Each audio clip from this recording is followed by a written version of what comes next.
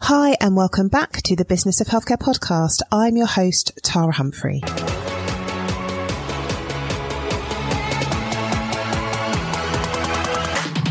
I run an award-winning healthcare consultancy specialising in supporting primary care networks. I'm a facilitator. I am a mum of 3. I have an MBA and I would class myself as a bit of an adventurer.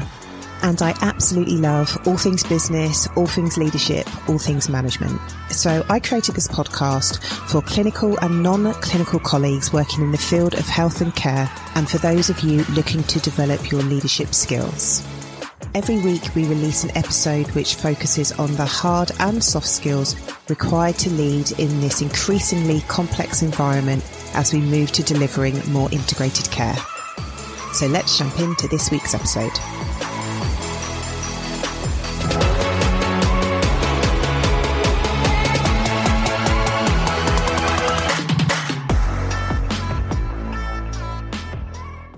Hey, and welcome back to the Business of Healthcare podcast. I hope you guys are doing well. So in this episode of the podcast, we welcome Dr. Farah Jameel. Farah is a GP, she's a chair, she's a non-executive director, and she is a former BMA GP committee chair. In this podcast with Farah, she shares how she manages being in the spotlight, how she managed uncharted territory during a really challenging period in her career. I asked her about her future aspirations and how strategic she is about pursuing them. We do talk about work-life balance. Farah said a busy diary could be the mark of an unproductive person, which I absolutely love. And when she said that, I also thought of what Dr. Manal Bakai said in episode 259, and that was, are you sabotaging your own process? We talk about imposter syndrome, and I also ask for a little bit of coaching. So, I'm going to say I absolutely loved it. I think when it comes to leadership and doing your job, we always need to learn the technical aspects of the job, but there's also the non-technical aspects. At the very beginning, where I talk about the hard and the soft skills are so important. Knowing who you are, knowing your values, knowing your boundaries, understanding when you're productive, when to speak up, how to deal with pressure. You can tell I'm very passionate about those topics. It's so, so important, regardless of where you are in your professional career. I hope that you like it, and I would love it if you shared it.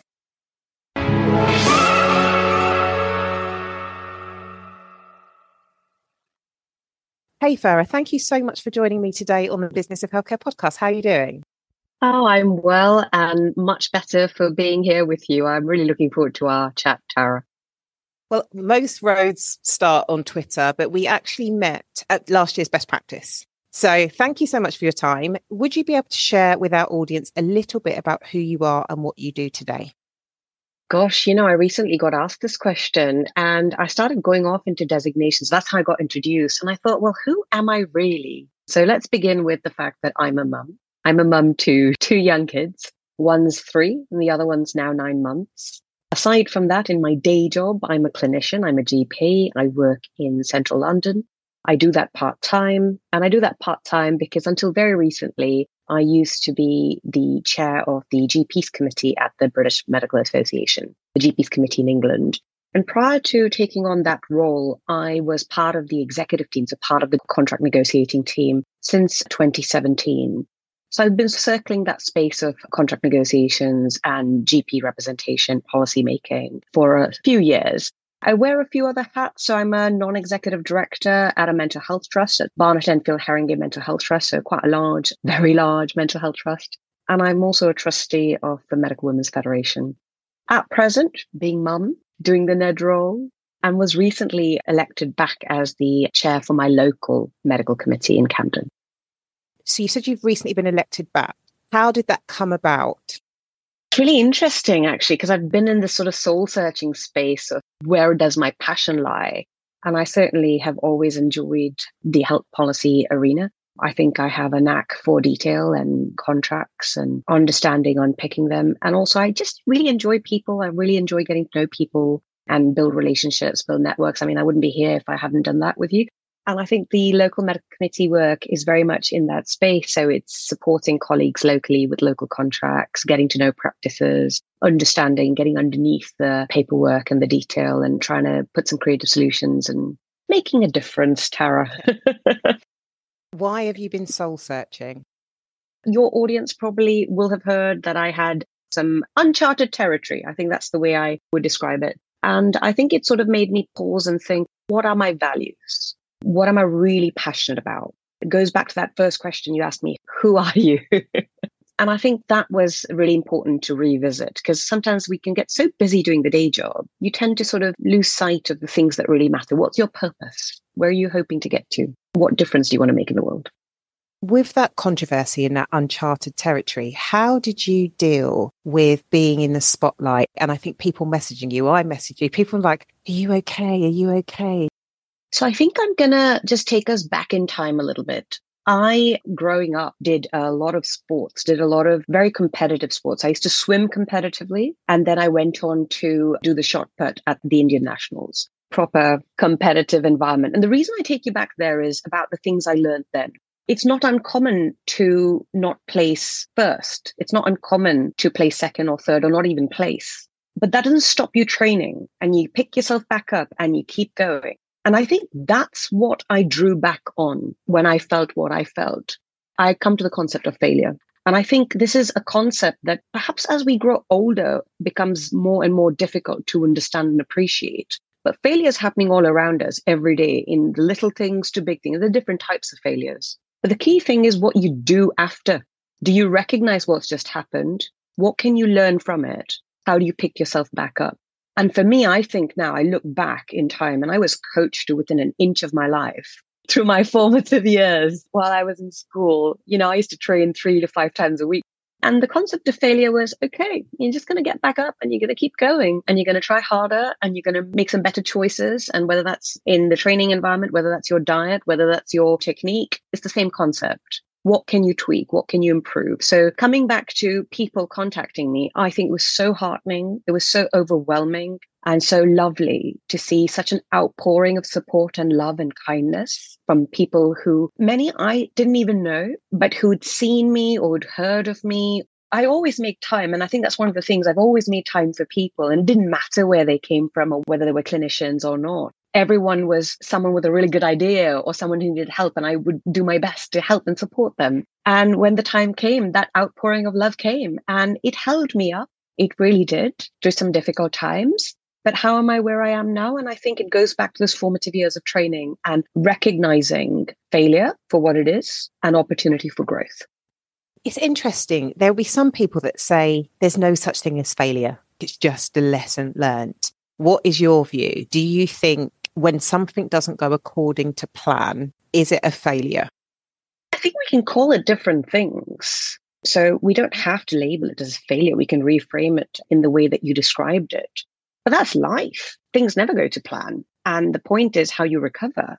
Are you agile enough? Can you deploy some tactical maneuvers to get from A to B? So I use this analogy with my patients at times. That life's a little bit like snakes and ladders. And sometimes you're 5 steps ahead and other times you're 10 steps back. But the point is, what's your trajectory and are you moving forward? So, pick yourself up and keep moving forward.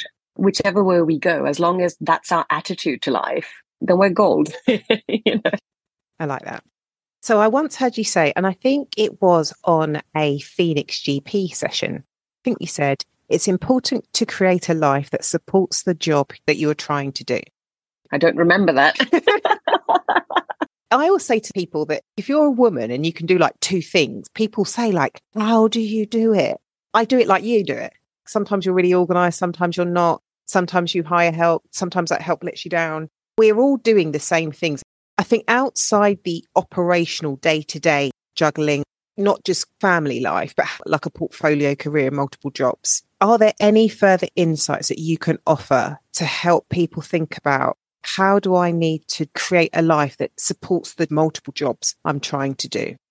So to try and unpack it, one of the things I wasn't very good at previously, which I'm much better at now, is setting down boundaries. So whatever it is that takes your fancy, work life, home life, but also looking after your own self, so your personal life, and that could involve hobbies and whatnot have you. Be very clear about how you're spending your time and on what, and then set down some boundaries. And I remember when I'd just become chair, my husband simply saying to me, I just need to emphasize the fact that it's really important you set down some clear boundaries. It's up to you what those are, but then stick to them.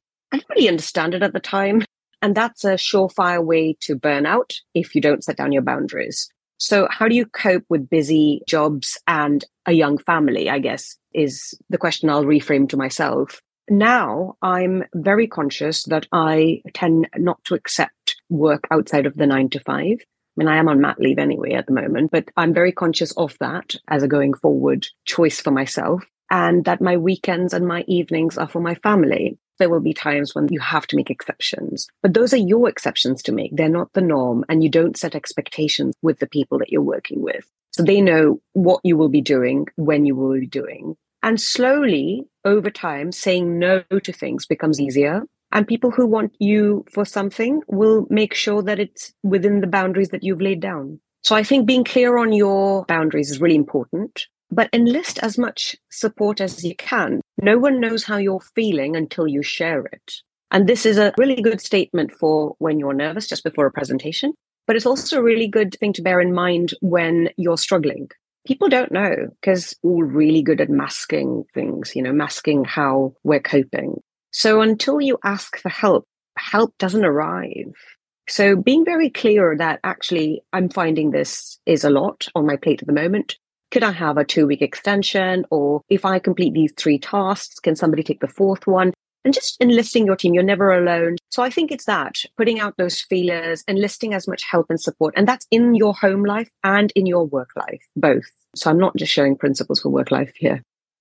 I think we're very good at masking to other people, but sometimes I think it's hard to admit you're struggling to yourself and you convince yourself, I'm fine. Or if you are struggling, you're like, what's wrong with me? Why am I struggling? And you try to fight it versus, do you know what? This week isn't great, or this day isn't great. Me and Valentina, who's my assistant, we had a conversation the other day and was like, things feel so much easier because I used to make the mistake that if there was space in my diary, that meant I could take a meeting. And that if there was nothing in the diary, there was a perception I wasn't doing anything. And now I say, when challenges do arise, I can just process them so quickly because I've got the space to think. Whereas before it was very challenging being up to my eyes in meetings through fear of saying no and letting other people down. I think what you're sharing there is what works for you and how you've over time watched how your decision-making capacity and capability, competency has improved with allowing yourself some time and space for reflection and consolidation, because these things are important. And you're absolutely right to recount that here. A busy diary is usually a sign of an unproductive diary because you just don't have time to think. You're just going from one thing to the next, to the next, to the next. And good on you. But at some point, you need to sit back and just take the whole thing in and unpick what you're going to let go or what's adding value and what isn't. And where's the time to do that if you're going from one thing to the next? I love that phrase.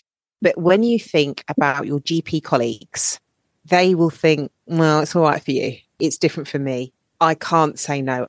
Maybe it's just the same advice. It is just setting your boundaries and saying no. But it is sometimes hard to say no when sometimes you're the linchpin in lots of other people's lives and projects. But that's a problem in itself, isn't it? Because how have you empowered your team to survive without you, to manage and cope and make decisions without you, if they need you for everything? That's what we call hero or heroine leadership, isn't it? What you really want is teams who are empowered to make choices and decisions for themselves. And have you had the opportunity and the time to do that? And if you haven't, is that because you have a busy diary and you haven't had the time to sit down and really think what a restructure might look like, what kind of strategy you might have to play out in your day-to-day GP practice or in whatever other leadership role that you're currently involved with? I think that's the point. I'm reminded of a recent conversation where someone was on holiday and they were being contacted repeatedly. And I felt very sorry for them because no doubt their holiday was interrupted. But why is that? And I think that's the question that individual needs to answer and put a strategy in play for. Not the, oh, woe is me, I was repeatedly bothered on holiday. So what are you going to do about it next? But that requires time to think and come up with a plan. And it needs investment in bringing your team together and identifying who the next person is who can take on a little bit more. All of these things take time that you can't realize that benefit from one day to the next. Hey everyone, this podcast is brought to you in partnership with Best Practice, where we will be interviewing some of the speakers and sponsors attending the event in Birmingham on the 11th and 12th of October. If you are already registered to attend, do let us know, as we would love to meet you, and if you are still to register your place, please click on the link in the show notes. Now, let's jump back into this week's episode.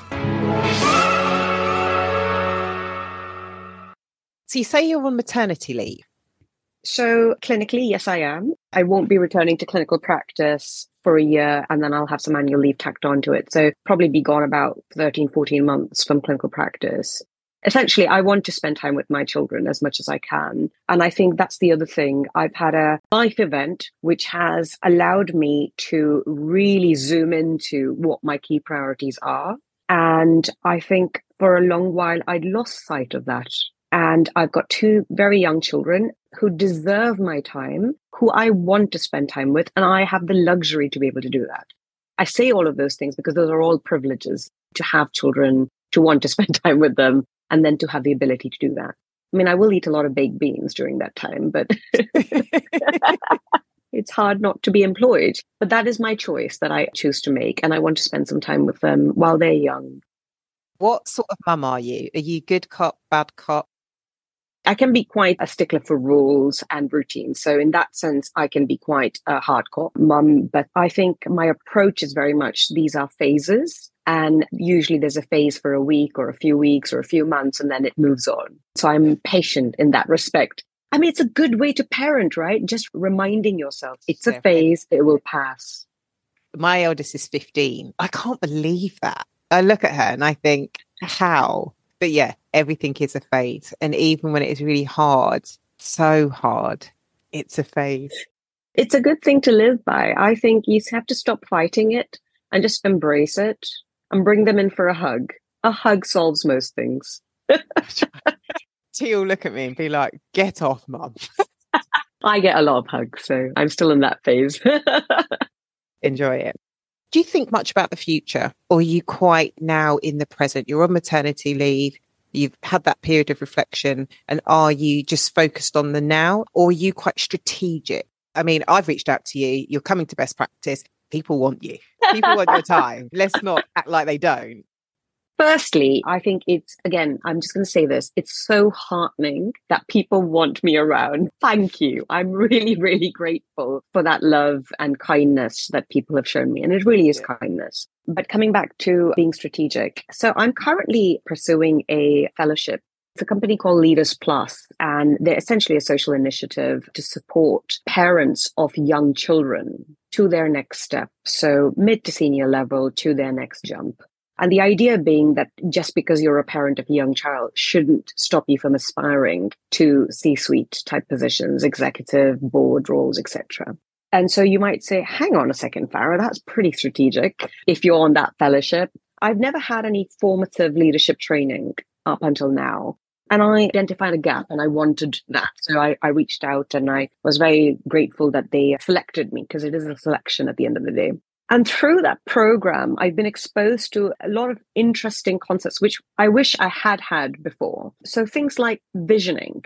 Where are you going? What is your 3-year plan? What is your 5-year plan? And what do you need to put in play to get there?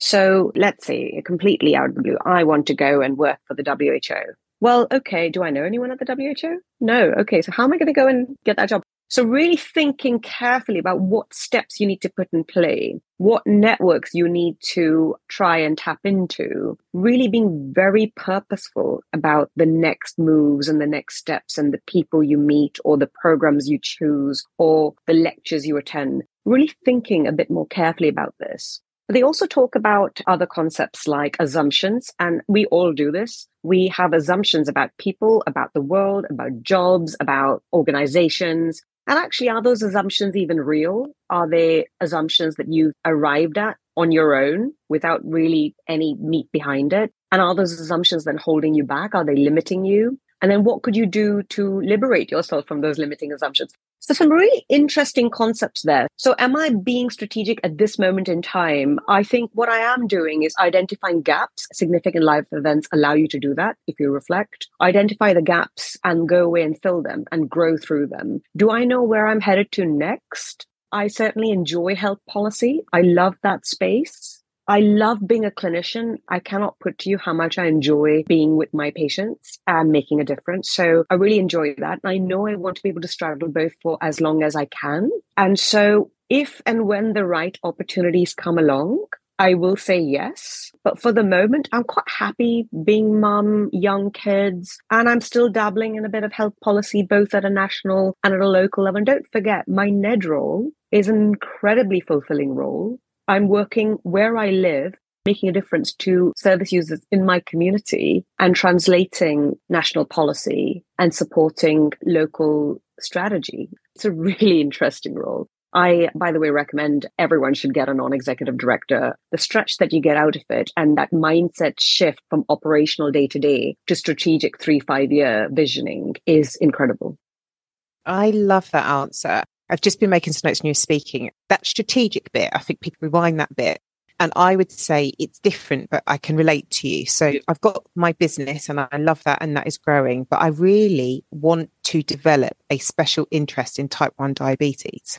And somebody said to me, okay, Tara, are you interested in advocacy? Are you interested in children's or adults? Do you want to be a local champion? Are you interested in more the private sector? Are you interested in more NHS? Do you want to be an advisor? And I'm interested because I've got a daughter with type 1 diabetes, but I don't just want to look at it from mine and her perspective. I want to make a difference on a broader scale. And I don't just want to be seen as the mum. But when you're non-clinical, in my experience, how do I step into that clinical world? It's like, well, Tara, you're just the mum. So I am being very strategic and it takes time. I'm going on an education course. I'm now sitting on an advisory board. I'm doing courses off my own back to understand deeper the condition. And it's not just about me. So I think that we've both provided some really good examples about how you're strategic and it does take time. It's not like I've got this idea and bang, but people will look at you and go, oh, she just decided this and like now she's there. And they don't see all of the steps that you're doing in between to get to where you are. So one of the things I wanted to ask you, Farah, is do you believe in imposter syndrome? Because I feel like I've got it in abundance. One of the things I say to a lot of people is people don't know how you feel until you share it. So until you just shared it, I would have never, ever thought that about you. Because to me, you are a confident, wonderful, you carry yourself so well, you're super articulate. I would never imagine that you have imposter syndrome. So coming back to the question on whether I believe it or not, to be honest, I've always been a bit hesitant about the concept of imposter syndrome. For a while, it was fashionable and people spoke about it. And I thought, okay, yeah, maybe that's what it is. Maybe that's what I might also have. I never fully ever came out and articulated the feelings I would have from time to time in situations or in meetings or in discussions. I think more than anything else, it's nothing but discomfort. Discomfort is good to have. It's good to identify what makes you uncomfortable. And it's good to understand it because that is information and data about yourself. And it gives you opportunity to go away and work on that. But if you don't tap into it, then you've simply ignored it and bottled it. And that's an area of growth. If something makes me uncomfortable, I ask myself, why am I uncomfortable? And a good example I have is English is my second language. And so for the longest time, I'd sit in meetings and I wouldn't understand words, certain words, and I would write them down on a piece of paper and I'd go and look them up. Very simple thing to do. And actually, you can use complex words or you can speak English in a very simple way. You can still convey the same message. But that used to make me uncomfortable. So I would speak less. So once I understood that and I worked on it, it allowed me to take away that discomfort. So really, is that imposter syndrome or is that just information about yourself for an area of growth? The Business of Healthcare podcast is brought to you proudly in partnership with 10,000 donors and their Gob for Good campaign. Gob for Good is all about getting as many people as possible to join the stem cell registry. Only 3% of the UK are registered to be stem cell donors and only 0.4% of the global population.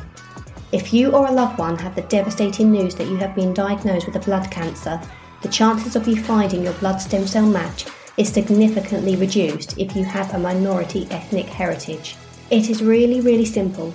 All you need to do is click into the show notes or visit the Gob for Good website at gobforgood.com and get yourself signed up to the registry. You could one day receive that life-saving call, or one day you may need that life-saving call. Now, let's jump back into this week's episode.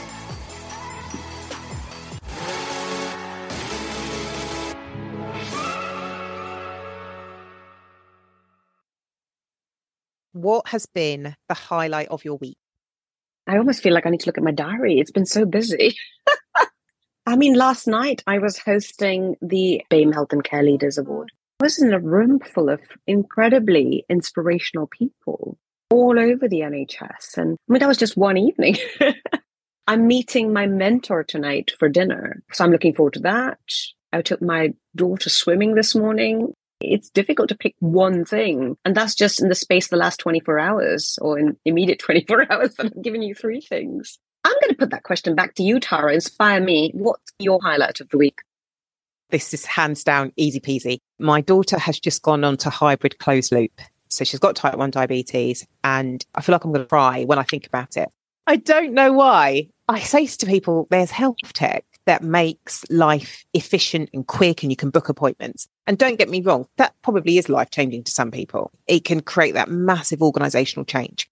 That's one level of health tech.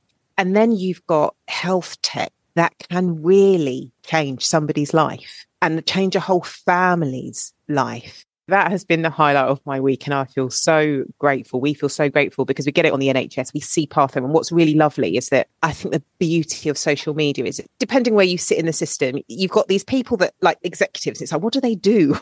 What do they do all day? And Partha shares what he is doing and the difference that he's making and the challenges that he is making. And then as a family, I experience the impact of the effort of what is going on behind the scenes. So it's like Christmas in our house and Tali's like, I was high and I got out my PDM. And then I realized I didn't need to do anything. It's so good.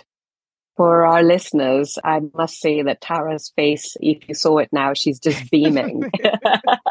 I hear that happiness in your voice. We were talking before we began recording how I learned so much about diabetes through your posts. And I saw that post actually. So I felt that happiness with you. I shared it with you. But I think coming back to your question, I have to say it's being able to spend the time that I'm able to with my kids at the moment. And certainly with my 9-month-old. So it's a highlight of every week. But, you know, I missed a trick there when you asked me that question first up. I should have said, surely speaking to you, Tara. Yeah, you should have done. And that wasn't a factor at all. Oh, I tell you, this morning you tweeted at me about your day. And I just thought, yes, this is a great way to bookend a Friday and to start a weekend having a chat to you. Are you a coach? So I'm currently pursuing an executive coaching certificate. Yes. You can practice on me. So before we press record, you asked me how I'm doing. And I said, all fine. But there was something that I was wrestling with. And that was, I've encountered a few occasions recently where people have said to me, I feel like you don't do enough to talk about equality, diversity, racism. You don't share your story. It's like everything is good and I just don't do enough. And to a degree, I agree. I did go through a period where I did, and we set up a scholarship fund and I gave 17 grand of my profits to scholarships and grants to people from ethnically diverse backgrounds. But I've not done that for a couple of years. And it makes me feel like a bad black person. I feel like I'm not representing, but I don't know how. And it's not really to do with imposter, but I just feel like I'm not actually a good person to share my story because there's no rags to riches story. I suppose the question I have to myself is, why does it matter? And what I want help with is some reflective questions to help me understand why it does matter to me and why I do feel the way that I do. It's that sounding board versus me just try to figure it out and tie myself in knots in my head. I was going to say, how long do you have? It sounds like, Tara, maybe we can have a separate conversation about this at length. What you just did there was you allowed yourself to think out loud and you thought in a very clarifying way about some of the things that you're uncertain about. So I wanted to try and understand why you are uncertain. What's behind that? Because I sit outside of the NHS. I don't share the same experiences of people potentially looking to me for advice. If you work in a hospital, I've not worked in a hospital. I did used to work in a university. And when I thought this isn't the place for me, I just left. If I don't like something, I will leave and I will just forge my own path. And I don't think I don't think that's inspiring. I think that's like, I'm not a fighter. I don't need you. I'll move around you. So I don't think that is helpful, but that's what I do. So we began this conversation in a space where you were thinking about how you might or you could apply yourself to talk about EDI related matters. And your conversation has now moved into I almost want to use the word imposter place, where you feel you don't belong to the NHS, so you can't contribute on matters to the NHS, which is interesting given all the work that you do. And you've also then shared that you just leave, but I can see a very clear example of how you don't, and you show up day after day by being a mum, by looking after a daughter who's got diabetes, and how you've persevered. So I almost want to test that assumption that you've just given us about yourself. I'll test it away from the podcast. So thank you. And I think just to wrap this conversation up, Business of Healthcare podcast is a leadership podcast. And I think that for all of the tools and tactics everybody shares, I think not everybody all the time, but you have a dialogue that goes on in your mind. And this, for me, is a great way to share the highs and lows and the thoughts, because when you're leading, the more clear you are in who you are, the better you are able to lead. And sometimes you compartmentalize certain things. But when you're leading, whether it's on a small or grand scale, the more solid you feel in yourself, the easier it is to lead. And I feel shaky, but I think it's good to share. I hope I never present myself like, look at me, I'm the finished article. Is anyone the finished article? No, they're not. But I can definitely think of some people that portray that they are. I did a post on like what makes a good podcast interview. And some people come on here without being rude. They don't share. As soon as we press stop, it all comes out. And you don't have to share your life story. But I think sometimes people portray one thing when they really are another. I think we all probably do to a degree, but from a podcasting perspective, I definitely experience that.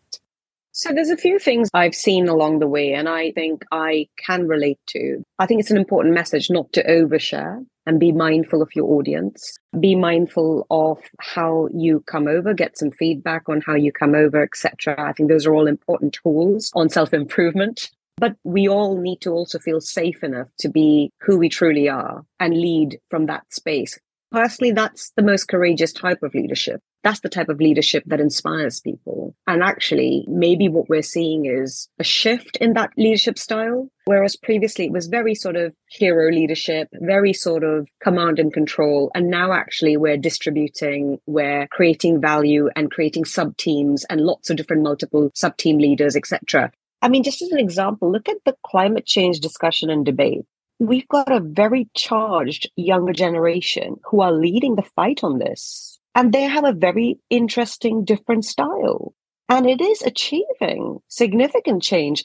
So I can't say that there's one style or another and which one is the best. It's difficult to say, but different people will bring that out in different spaces. And that's okay. Different people will be inspired by those different people. But I just want to circle back to where your question on coaching began. I put to you this, something which Bola Overlabi has said to me about being intentional, followed then by Margaret Ikpo talking about recognizing that our positions are time limited. Platforms we enjoy are time limited. And whilst we have the platform, we have a duty. We have a duty to inspire. We have a duty to lead. And we have a duty to enter discussions and debates which do not always fit in with our job role. And so I leave you with that because I do think it is important for us all to enter into discussions that make us feel uncomfortable, even if we are not subject matter experts. If you have a view and you have a strong opinion that matters, know that there are people behind you who do not have your platform, and that there are people behind you, behind me, who do not have the language, who do not have the education, who are reliant upon people like us to speak for them. So that is something I hold close to me. And I now enter discussions which are uncomfortable because they matter deeply. Let's leave it there. Thank you so much. And I will see you in best practice. Sounds fabulous. Thanks very much, Tara.